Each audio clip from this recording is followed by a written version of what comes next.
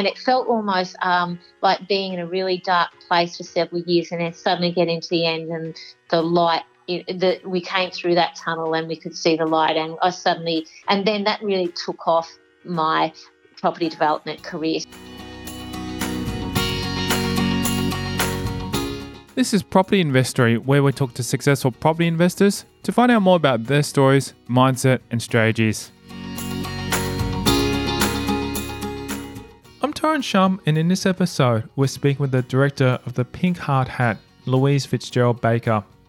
She's a jack of all trades in the world of property and will share how she developed $42 million worth of properties in just 10 years.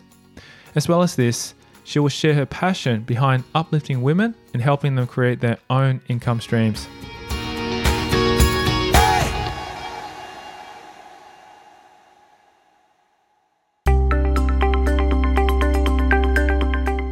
Throughout her career, Fitzgerald Baker has pursued various opportunities. This has made for some extraordinary experiences. I'm from the Pink Hard Hat, and I'm a property investor, real estate agent and property developer and general entrepreneur. I've written books and speak, and so I've done a few things around and with property throughout my career so far. It took a lot of hard work for Fitzgerald Baker to achieve this success, but it was worth it. She's now able to live her desired everyday life.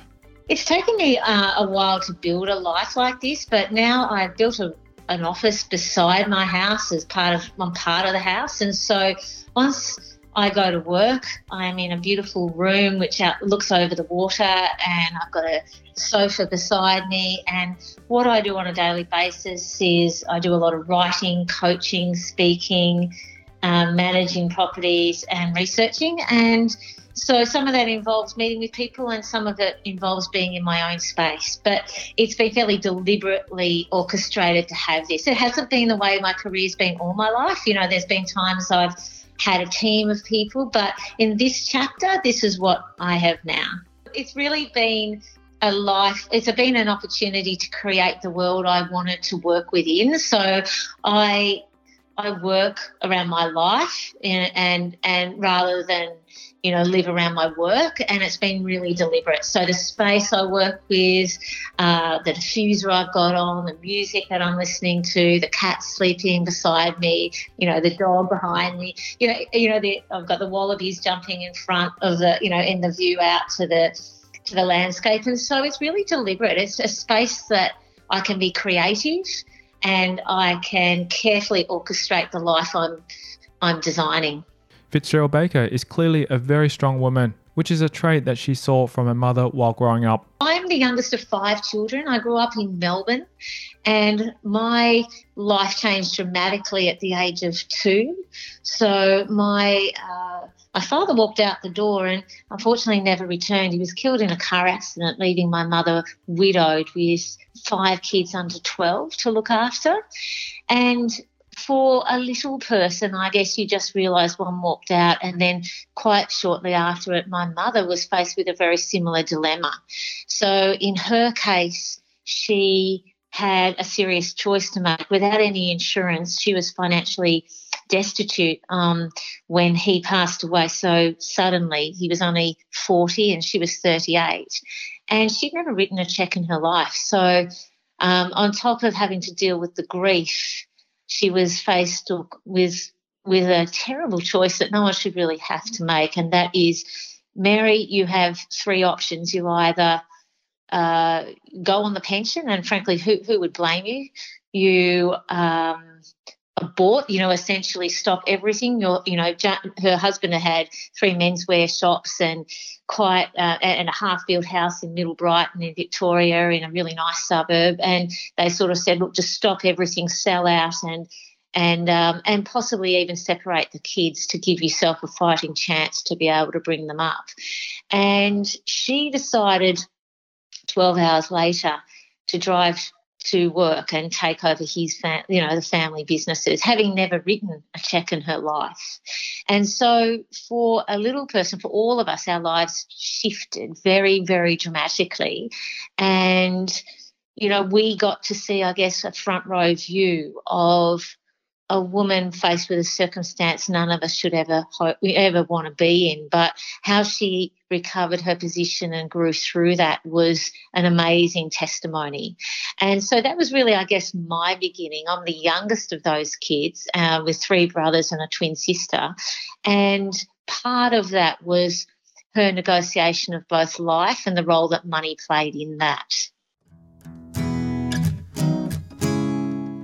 The strength that her mum displayed throughout this unfortunate time is something that has stuck with Fitzgerald Baker and taught her priceless lessons. I think, all your memories are really just of that one key person who's pivotal. But Mum would go to work at about 6:30 in the morning, and then she'd be home at 6 at night. And we suddenly had a house that changed in regards to the people involved in it. So where she was a stay-at-home Catholic housewife before, she now became a working mum, and literally overnight. And my aunt and uncle and grandparents were involved in helping care for us. The boys, about a couple of years later, were sent to boarding school, and so it was just Julie and I. And so it was. I guess nothing else as you grow up and into that. But as the years went on, we continued to see a working mum, a very hard-working mum, and she learned business the hard way in the 70s. There weren't that many women in business, let alone menswear. She got ripped off left, right and centre, and so it was really a school of hard knocks. But it didn't get her down. Her attitude, mindset and her ability to grow through it was just profound. And I think she passed that on to all of the kids.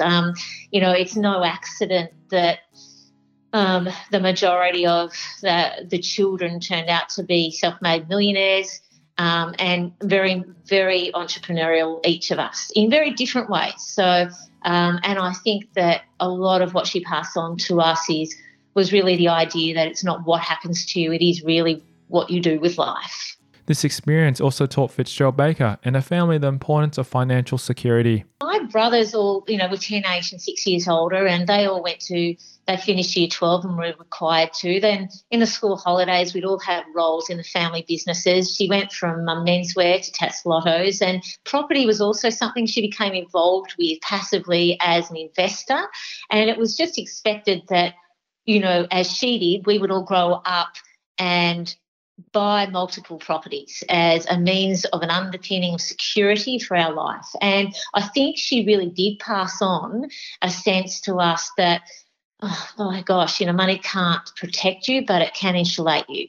And I know myself that had she had a financial cushioning, then her choices would have been different in the aftermath of my father's untimely death. So I think for all of us, there was a sense that money's not a panacea, it can't solve life's problems, but should you hit a snag, then it can cushion the fall and certainly stop that downward spiral getting any worse. And so we really took that on to see the importance that income can play in life's recovery when things don't go to plan.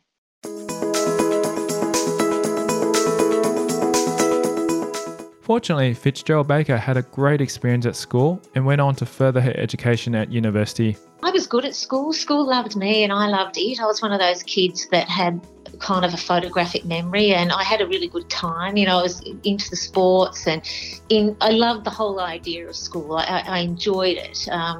And then I went on to uni as my twin did. So the girls in the family, we were the first really to go to university. Prior to that, it wasn't such an expectation for the generation before us really. But by the time we came along and we were finishing school in the late 80s, it was really expected that you'd go on to uni.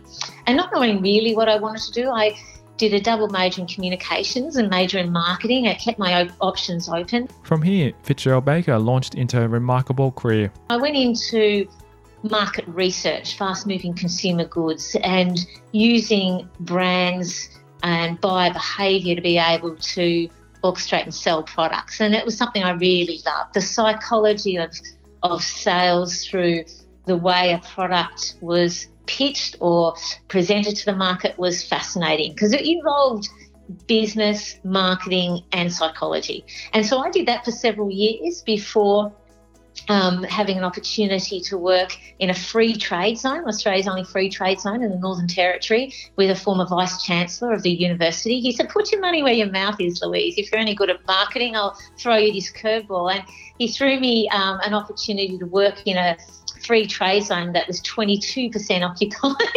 And my job as the marketing manager was to obviously fill those places. And within about a year and a half, we got it to 98% capacity, and we became, an amazing testimony for free trade zones, both in this country and then overseas. And then I ended up doing a bit of secondment work in Southeast Asia. Had a great time in Darwin in the 90s, and went on to work for the Chief Minister of the Northern Territory, who's like one of the premiers in one of the other states. And when he was presiding over a $2 billion budget, and I got to do work in regards to the research side. So I've had a really colourful academic and business experience before taking on the property side and falling into that space many years later.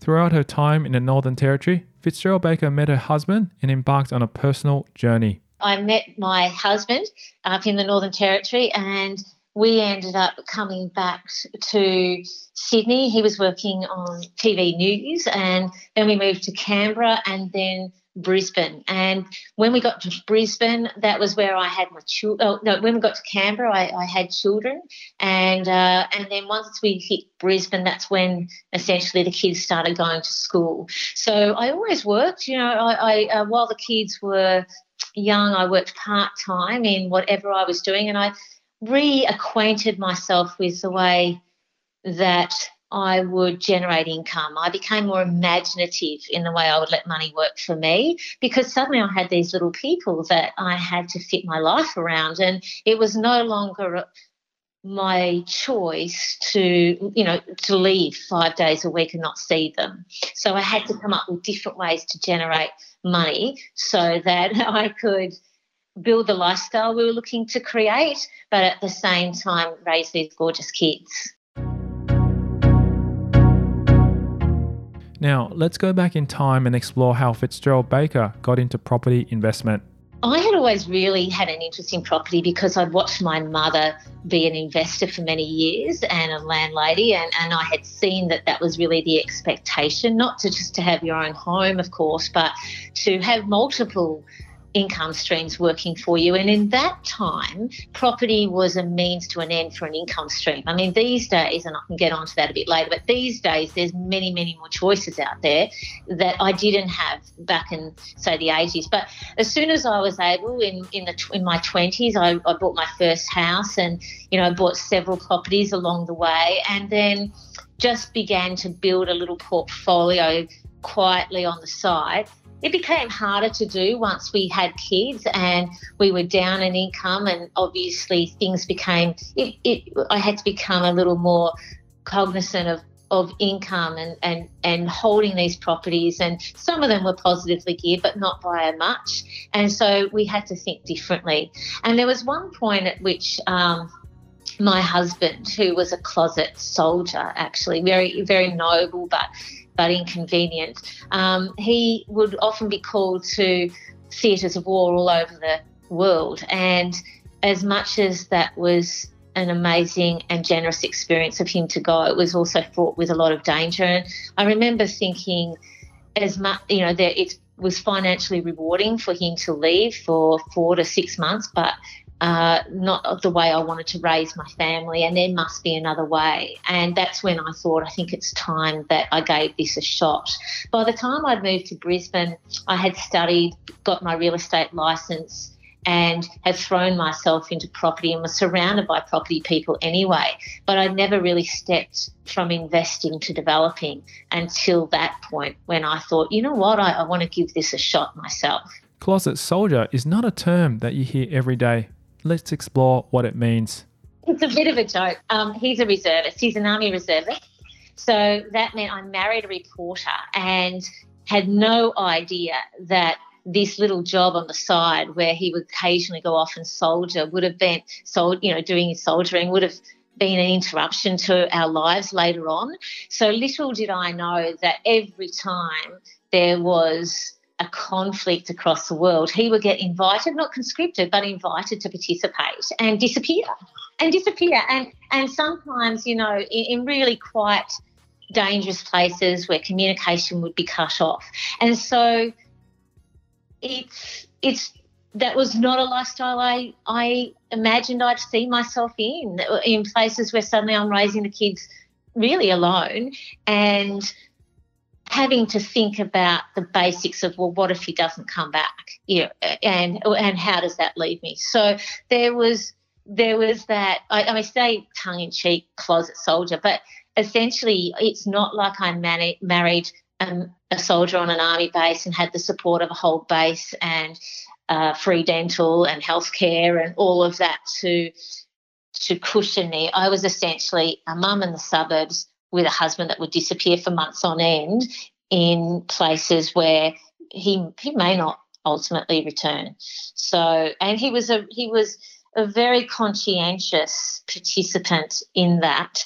Just like if you are married to a fireman and it's Christmas and there are fires across the country, they disappear, and that cause is always going to be bigger than what's going on at home, and that's what you become part of, whether you realise it or not. But I didn't really realise that. The guy I married was a TV reporter. He would come home every night.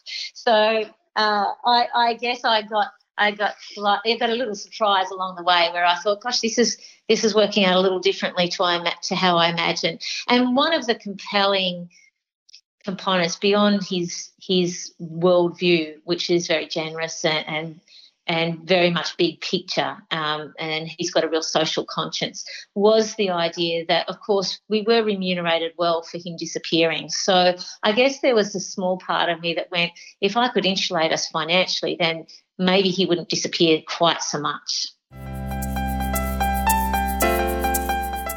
In hopes to create financial cushioning and keep her husband home, Fitzgerald Baker took a leap of faith and jumped into property development. That was really where I said to him, I really want to give this investing, take it to a next level and have a go at developing. And he said, well, what do you want to do? And I said, look, I want to buy a couple of houses and knock them down and build some townhouses. And he said, well, what's the worst that can happen? And I said, well, the worst is we lose everything. Everything. The house, all our life savings, everything. And he said, okay, let's go. He said, you've got my blessing, and you really do need your partner to back you on something like that, because property development is not for the faint-hearted. Property investment, different kettle of fish. You can set and forget, sit on it, much like you might do shares, blue chip shares. You can sit on it, and really, over the course of time, the likelihood that you're going to really lose a lot of money is unlikely. You just buy steady, you do your research, you buy well, and you set and forget, and then you just manage the numbers on the way through, and then hopefully with the uplift and capital growth, you're compensated well over time. But property development is a whole different kettle of fish. You really, in my experience, a third of developers make excellent income. A third, for all their time, effort, sweat and tears, will probably break even, and a third will lose money. Of varying levels, they will lose. And they're not the ratios you hear in the world. If you look at Property Investor magazine, everyone's a winner. But in real life, when you're out there, you see quite differently. It's not a fool's game, and you have to have the stomach for it. Fitzgerald Baker says that you need to have a stomach for property development, and sometimes this can be taken literally. I was actually buying some property for some clients. So I was a buyer's agent for them. I'm not sure, and essentially we had scoped the market. They were looking for a house, and they had instructed me to buy this particular house for $450,000 at the time. And this is probably not my worst moment, but this is, I guess, just an example of what it can be like for certain people as they get their head around property. And I guess I realised that not everyone has the stomach for it. So on this particular occasion, we'd done the research. They had recently missed out on a property down the road in the suburb. And so the instruction was clear. It was, Louise, go in, secure the property at $450 and do it today. And I said, look, my advice is, I don't think that's in your best interests. I think you can get it for better than that. And on this particular occasion, it was going to auction, and I suggested that we go and bid at the auction. So, of course, we attended the auction, and I said, look, my expectation and hope is that we can get it for you between $420 and $430. And on that particular day, we went to the auction, we bid to $420, it got handed in, and the negotiation was with us. And that strategy was fairly deliberate so that we would be the first and only people they would come to at that point to begin the negotiations post the purchase. And on that particular day, we ended up securing that property and getting that for them at $420,000. And it was so funny because these people were not with me, they were over the phone, and I was relaying to them the strategy, which was essentially we're bidding to $420, we're stopping, we are now negotiating, and we are pausing. And in that time, I hadn't realised that one of the parties on the other end of the call was vomiting, literally just vomiting with grief and despair and anguish and pain. And I remember saying to him at the time, when his wife was saying, don't tell anyone. It's just not happening really well. And later on we had a giggle about it because, of course, they got it 30 under what their instruction was. But I just said, remind me never to do property development with you guys because, you just wouldn't have the stomach for it. So some people just don't have the stomach for or the risk or the appetite for that type of negotiation because sometimes you do have your heart in your throat. And I remember on one occasion, same sort of thing on a bigger scale where I was securing my own property and I was standing firm at a price, and it was an excellent price, and the seller ended up standing firmer and basically declined the sale, basically decided not to sign the contract. And it really can come down to he who blinks first because it was really who wants this more. And in the case where all the evidence was suggesting that he should have signed this at that price with those terms, he just said no. And sometimes you can't know what the other party's doing in a negotiation. So that there's just some funny times where you just have your moments where your heart's in your throat and you can't control who's on the other end of the phone or who's on the other side of the contract and how they're going to respond to your position, your bluff or your move. Property development can almost be described as a game of poker. It can be. In fact, I think the song, Kenny Rogers' song, The Gambler, you've got to know when to hold them, know when to fold them, know when to walk away and know when to run.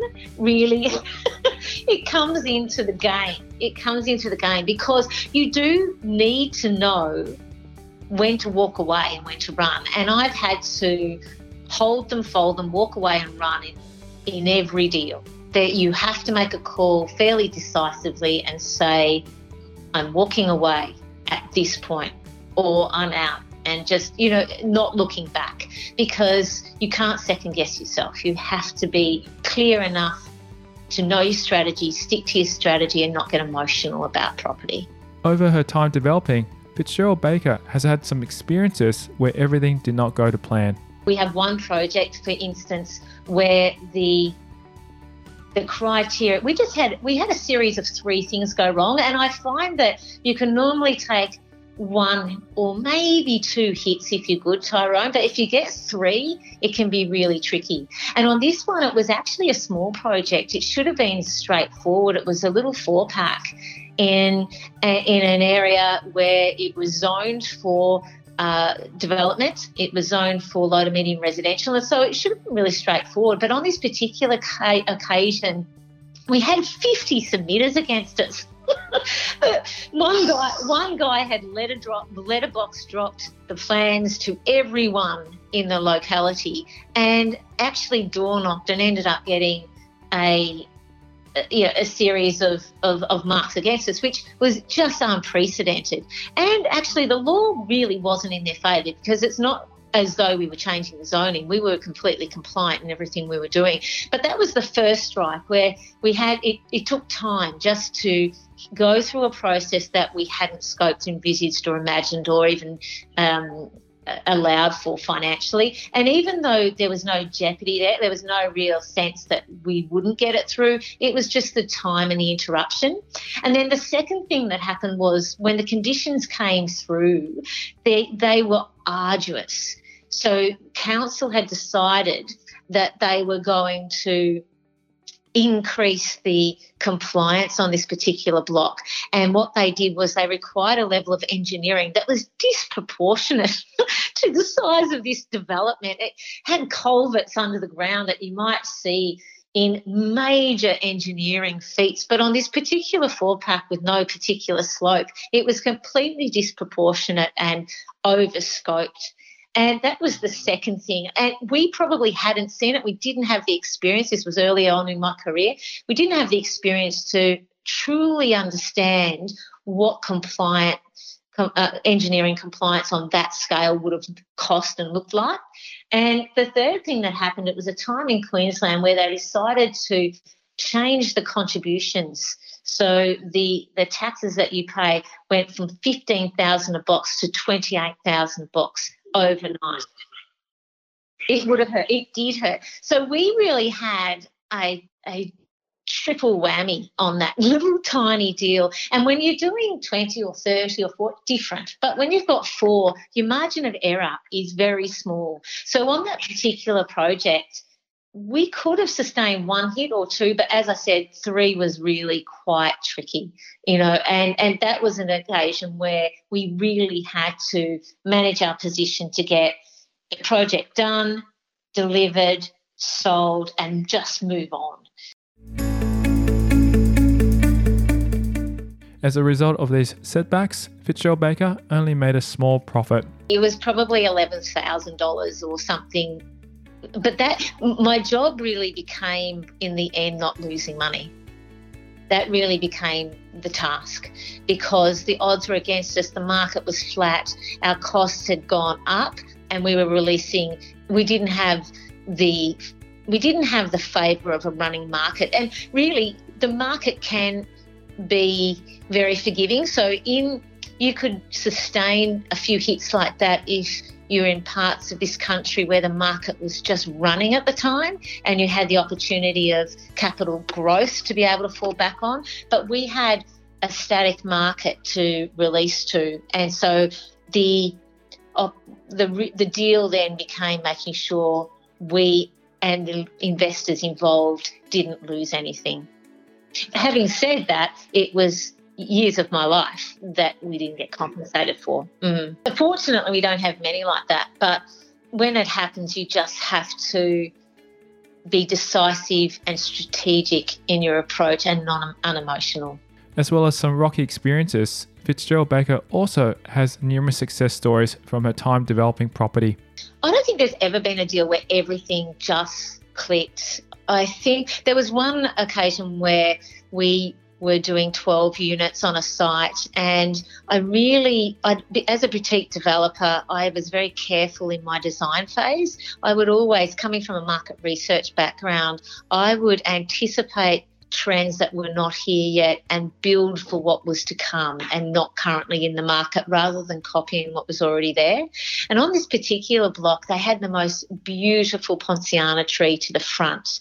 And I remember, and we had the ability and permission to remove it. But I remember thinking, oh, it'd be so beautiful though if we kept it. And some of my colleagues were saying, you're mad, you could have really, you could squeeze a few more units on that block, keeping the tree, it's too sentimental, you're thinking with your heart, not with your head. However, I couldn't bring myself to remove this beautiful 80-year-old Ponciana tree with bright orange flowers. So I designed the project around it. We had an 11-metre setback, not a 6-metre setback, and we went to council cap in hand and said, we really want to keep the tree. Would you give us a relaxation on the number we can put behind it so that we're not penalised for keeping the tree? And they really came to the party. They saw the sentimentality of what I was trying to achieve and they really applauded it. And so we built this block of units, townhouse. Well, yeah, they were essentially units but with large gardens for the ones to the front, almost like townhouses. And it was only 3 stories, but essentially around this beautiful tree. And we used the colour schemes to contrast. So it was a dark blue so that it could help, with against the orange flowers, it would just pop. And the council loved it, our clients, the buyers loved it, and it's been timeless and has held the test of time. So, yeah, that was probably an example where everything just came together beautifully and seamlessly. Although Fitzgerald Baker had no obligation to keep the tree, she knew it would be an asset to her project and fought to keep it. It was a refreshing and untested terrain, actually, to go to council and say, this is the design we'd like to put in, and do we have your blessing to do so? But what we needed from them was, in not building further forward, could we still create the design using the space that we had left, and would they allow that to happen? And in this particular case, the council really loved it. They said, we see what you're trying to achieve. It's boutique, it's different, it's beautiful. So, yes, we will allow you to save the tree, do an 11-metre setback, give you that relaxation, but give you the ability to do the number of units you would have had otherwise. And so that was a real lesson in, there are sometimes human beings on the other side. Sometimes we can assume that as property people that we're on one side of the fence and council's on the other, and it can feel a little adversarial sometimes. But I have found that if you have the right intentions, then and you're able to articulate clearly what you're trying to achieve, and you speak to the people that have a similar philosophy to you, they can listen, which has been really refreshing.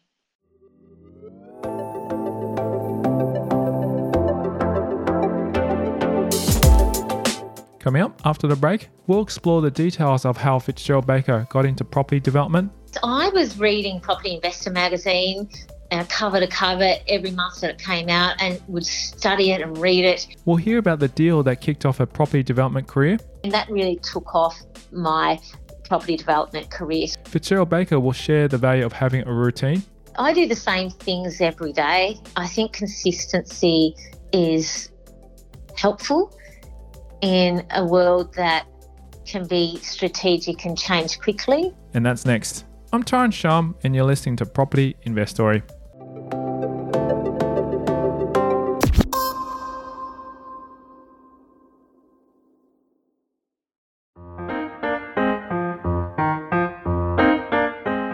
Hey, let's be real. Deals that can yield 20 to 30% per annum do exist. Don't believe me? Well, here's a story about property development I invested in Victoria. This developer had the project fully funded beforehand, but he and his family suffered a loss, a circumstance that led him to be unable to proceed with the development. So I stepped in, and in 2 weeks we funded the shortfall, allowing for the development to continue. 5 months later, the development was refinanced and we received our funds back with interest. Yes, there are amazing opportunities in the property market like this one. So, Do you want to get a better return with low risk on your money? Then register your interest by visiting propertyinvestory.com. We've heard about why Fitzgerald Baker decided to get into property development. Now, let's explore the strategy that she used when taking those first steps.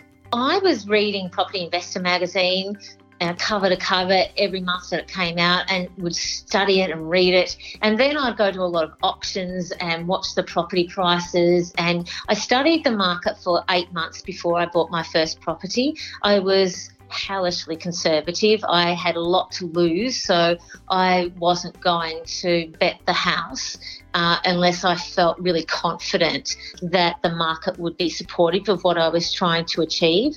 And then I think I got to the stage where I just thought, I feel I know intellectually everything that I can probably know about this. I now really need to throw myself in and just do it, because it's a bit like you can read about what a cake tastes like, you can see pictures of it, but unless you bite into it, you really can't say you've had an experience of what that tastes like. And it's a little bit the same. You can devour as many magazines and journals and articles and blogs and vlogs and turn yourself inside out, but at some point you just have to play.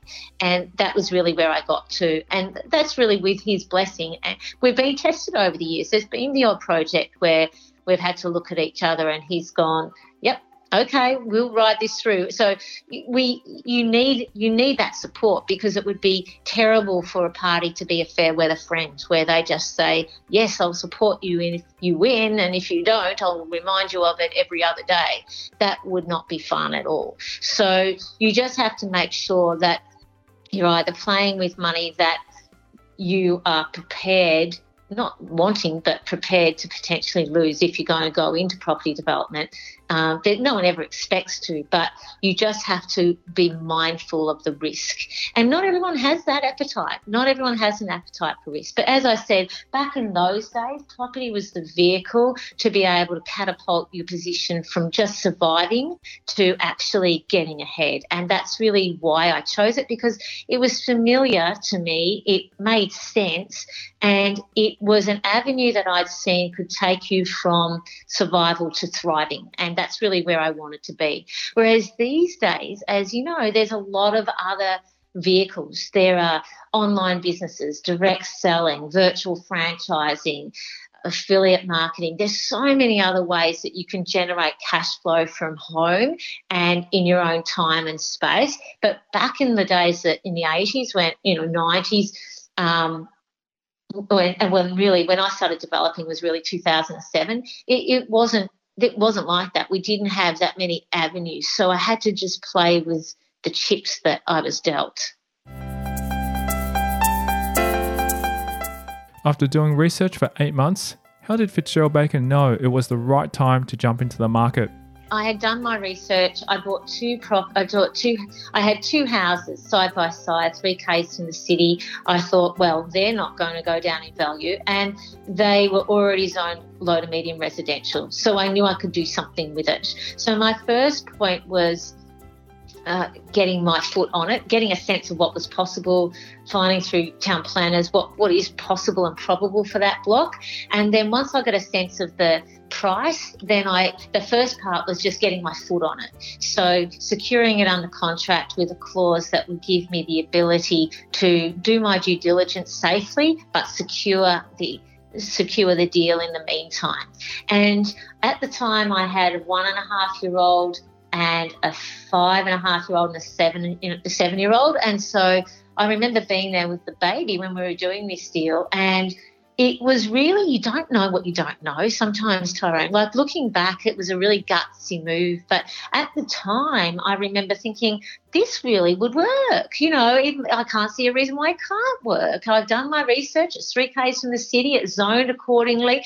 I think it's really got a 99% chance of doing very well for us. And so what followed on that particular deal, it wasn't seamless, but it was a 3-year project. A lot went right and a lot went wrong, and it changed my life at the end of it. Having the guts to make this deal is a decision that changed Fitzgerald Baker's life. So I didn't know what I didn't know. It was 2007. It was a high point in the market in Brisbane. It was 3 k's from the city, and it was a property along the rail line. And it was 2 houses. One was really a ramshackle house that had to be pulled down and was an eyesore to the front. And then there was quite a lovelier house to the back, which I moved and sold off the property. And then what I had designed, I had envisaged, was I was going to put 2 freehold townhouses to the front and then 8 body corporate or ones to the back, and then I'd sell the front 2 for more of a premium because they were on the street quite a bit from the rail, and then the ones along the rail they would sell for a more affordable pricing. So that was how I had envisaged it working.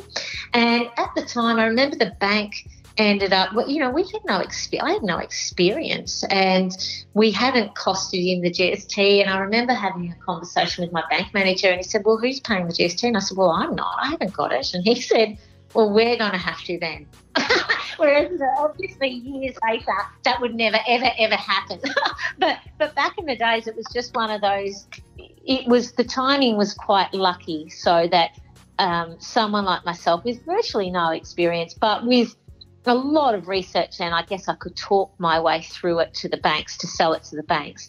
I had the ability to then go for it, and I had to use all our property, our home. We borrowed against everything we had, so that's where we really had to put our money where our mouth is, and that's where I had to get my husband's blessing to say, well, if we lose it all, right? And essentially on that one, I ended up going with a builder that I knew and trusted.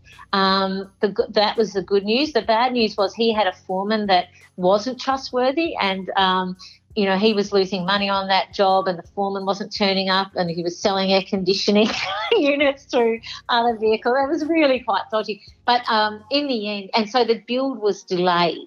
And I remember thinking, is this ever going to end? And then eventually we finished it, and we just in time to release into the global financial crisis, 2009. And I just thought, oh, here we go. But I ended up selling the front 2, and I sold them, and we made the profit that we expected, and we refinanced the back, and then eventually went on to sell them. But that actual project meant that after 3 years of living hand to mouth, eating baked beans, and just having to really be mindful about, I was working a full-time job plus managing this project on the side, and my husband was working, and we had 3 small children. It was a really heady time. But when we got to the end of it, I remember we had sold the front 2, pretty much paid down the majority of the remaining debt, refinanced against the rest, and we were financially, I remember the bank said, you're financially free. This is, and we could have just held those units and really had a nice steady income and not replaced a wage forever. And so I remember thinking, wow, this property gig is amazing. That is amazing. And it felt almost like being in a really dark place for several years, and then suddenly getting to the end and the light, we came through that tunnel and we could see the light, and then that really took off my property development career. So I went on to build about $42 million worth of property over the next 10 years during school hours while the kids were at school. And that's sort of what the game I played. So that really gave me the confidence and courage for and for investors as they began investing with me in the early days. They were sophisticated investors, and they knew of my level of experience. And so, some of their returns in some of the projects were a 65% annualised return in compensation for them trusting me before I had the runs on the board. And then once I got the runs on the board, I got more sophisticated in the way I could structure it so that I wasn't paying as much money for money. And that, and that's often the trade-off you have to make between experience and trust. Throughout the time that Fitzgerald Baker was developing $42 million worth of properties, she stuck to a strategy of taking one step at a time. Yeah, I did everything from 4 packs to 12 packs to up to 30 units in a block. And I used my intuition to be able to anticipate what the market wasn't currently seeing enough of yet and building to that. And then I only did one development at a time. I did go through a period where I'd do multiple, but I found for me, particularly was the risk, I just wanted to give all my time, care and attention to one at a time, and that worked really well for me. And then just basically carefully stepping not getting ahead of myself and not getting caught up in it, because when you're in property development, it can become you really go into it. I went into it for lifestyle, Tyrone. I went into it because I was very mindful of the world I wanted to create for me and my family, and the pink hard hat is a metaphor for insulation, to insulate yourself. When you go onto a work site, you wear a hard hat to protect what's important, and you wear a high-vis vest to stay visible, and steel-cap boots to give you confidence to wherever you want to walk on the site. And my message to women is wear the hat, stay visible in your relationships, and be confident enough to walk freely in constructing the life that you want to design. And I think that essentially, from that side, it's about mindfully creating the world you want to be in, rather than just getting caught in the hamster wheel of, I finished a deal, now I'll throw all my money into the next deal, and then you almost heave into the next deal and cannot enjoy it. So I was really deliberate about starting a project, loving the project, really enjoying the design and what I was going to create. I would celebrate the end of a project with a great party and invite everyone that was part of it, and we would almost burst the project. And then I would celebrate with my family, because it can often be a long time between drinks. It could be 3 years, and sometimes you get to the end of that 3 years and you didn't make money. And sometimes you did, and the ship would come in very well. And sometimes it was just a small boat, but we would just say, right, what are we going to do with that? And then I was very mindful about enjoying those times, because I didn't want to be one of those people that just went, one deal, done, now the next deal, because then why are we doing it? Then we're just in a job then. We know we just bought ourselves a job. The whole reason we choose this vehicle, much like any other vehicle, whether it be direct selling or whatever it is because we want a lifestyle, and we want money working for us, not us working for money to the point where we forget to enjoy what the whole point is, Taking things one step at a time is the advice that Fitzgerald Baker hopes to pass on to others. Take it one day at a time, one step at a time. Don't get too ahead of yourself, and enjoy the journey along the way would probably be it. And don't compare yourself to what others are doing. Just keep your blinkers on so that you stay in your own lane. We all have a lane on this highway, and we all have different cars, and we're all going at different speeds. And some of us pull over and others are speeding along. And it can be easy to be distracted at what others are doing and how fast they're going in the car they're driving. But I would just say stay in your own lane and be mindful of the pace you want to go at and the vehicle you want to use and be part of, and the music you play while you're doing it. So really just be at peace with that and surround yourself with people that are doing that already. Today with podcasts like yours and Instagram and Facebook groups and everything, you've got so much more at your fingertips than I had growing in this business, and people are way more reachable than they used to be. So use that to your advantage, but without becoming overwhelmed. While taking a break from property development, Fitzgerald Baker continued building success in other areas.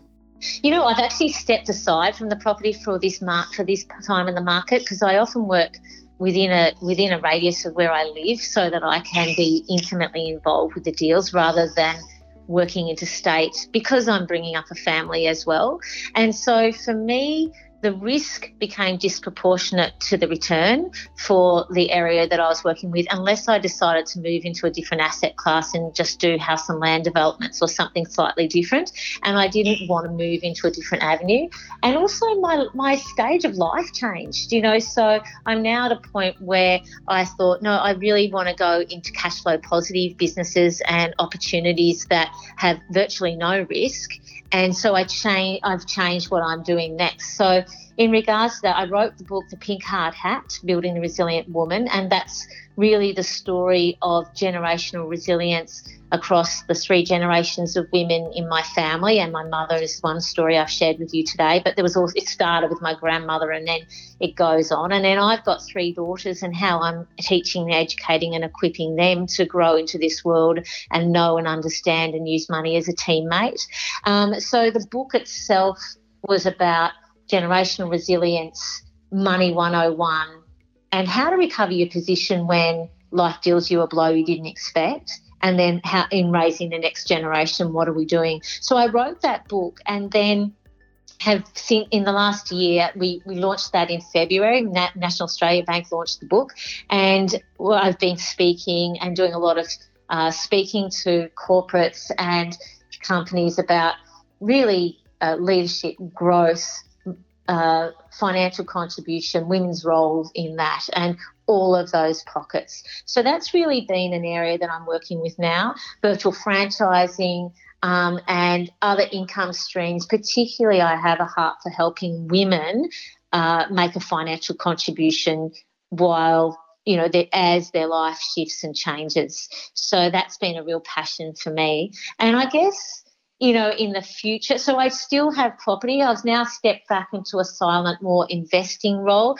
both in residentially and commercially, and just sit and wait the market out until it becomes more compelling and irresistible to play.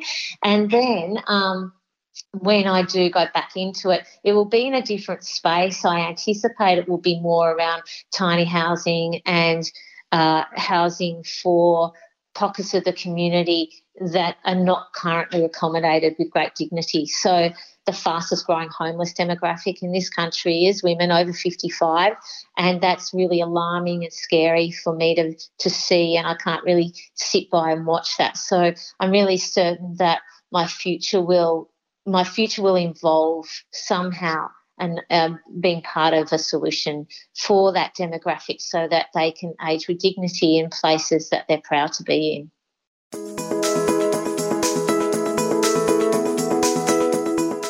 As well as her own book, Fitzgerald Baker encourages the value of other resources. Well, the Property Investor magazine, obviously my brother's book, which is 7 Steps to Wealth, he's amazing and has written that book. That's a great one and is all about, buildings don't appreciate, but land does.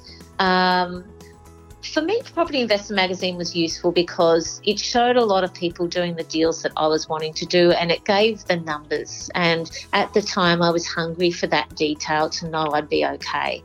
So wherever you can get access to information that is an open book on the numbers as well. I think Barefoot Investor was a great book as well. Really enjoyed that. And because it sort of simplifies the journey of just one step ahead at a time, and also know what financial abundance is for you. It may not be a big house. Some of us can be overcommitted with that. It might be the simplicity of knowing that you're going to be okay, you've got your house paid off, as humble as it is, and you're able to travel and be present with your kids. There's so much in that, and the older I get, the more I realise the importance of that it's not about money and wealth, because that's the whole point. Then you know when you can leave. Then you can get elegantly away and say, I've had enough, thank you. I'm ready to play a different game. I'm ready to do something else. And my whole identity is not tied up with this deal or being necessarily a property developer. It's okay because I'm reinventing myself for my next chapter. In order to find success, Fitzgerald Baker pushes the importance of having a daily routine. I do the same things every day. I think consistency is helpful in a world that can be strategic and change quickly. And so for me I had to work out what helps me keep a cool head. And so for me, it's little things. I wake up at a certain hour, I make sure I run 7 or 8 Ks, I put my headphones in and I'm listening to positive, uplifting music or podcasts or information. I come home, I clean the house until 8:30, which sounds really strange, and then I go to work. I take a cup of tea and hopefully I don't spill it on my keyboard, and I go to work. And then I literally work until the children finish school, and then I have time and space with them and go into the evening being available to the kids. And it sounds like a really strange way of talking even about housework, but what I actually found was if I contained those aspects within a day, I could return to a home that was ordered and everything. It just seemed to me that I could cope with anything. When the house was organised, everything was ordered, I could build wealth between school hours and then create a nice home as well, which sounds really old-fashioned now I'm saying it out loud, but that's what's worked for me, those little habits of making sure I was contained, the house was contained, everything else was running smoothly, and then whatever happened in the business between those hours, I could manage it. See, that's how it worked for me. Fitzgerald Baker shares what she would say to herself 10 years ago, which may be helpful for those at the start of their own property investment journey. Enjoy the ride, girlfriend. Multiple income streams. That's really the big lesson for me. And that's what I'm teaching my girls. My daughters are now 19 and 17, and for them I've already got them learning about multiple income streams, learn to generate income from multiple stations in life so that, you know, as you evolve and become parents and become whatever it is next, that money doesn't ever become something that you feel is going to hold you back, that you've got that magic superpower that you can generate income in whatever you're doing. And that's what I teach my kids so that they're confident as they navigate their way through life and they never feel beholden and they're never in a situation or a job or a relationship where they're feeling less because financially they can't squeeze out of it. Last probably question is, how much of your success do you think is because of your skill and intelligence and hard work, and how much of it is because of luck? You know what? There really is an element of luck in this. I would love to say it's all about your skill and intelligence and hard work, but property is a game, and sometimes you just need a little bit of luck or God or universe or whatever you want to call it, because there are times where, and there's an element where it's out of your control and it's difficult to put a proportion to it. I really come from the places, I do think if you have the personality is another part, like skill and intelligence is one thing. But to be honest, I think it's as much about discipline, your personality, tenacity, and I think if you've got the discipline, personality and tenacity, then no matter what life will dish up, whether it's the 2011 floods, whether it's the 2009 GFC, whether it's the war on terror, a couple of years ago when, husband leaves, stage left, whatever it is that life dishes up, you've got the wherewithal to grow through it and not implode. And that is really a function of discipline, tenacity and personality.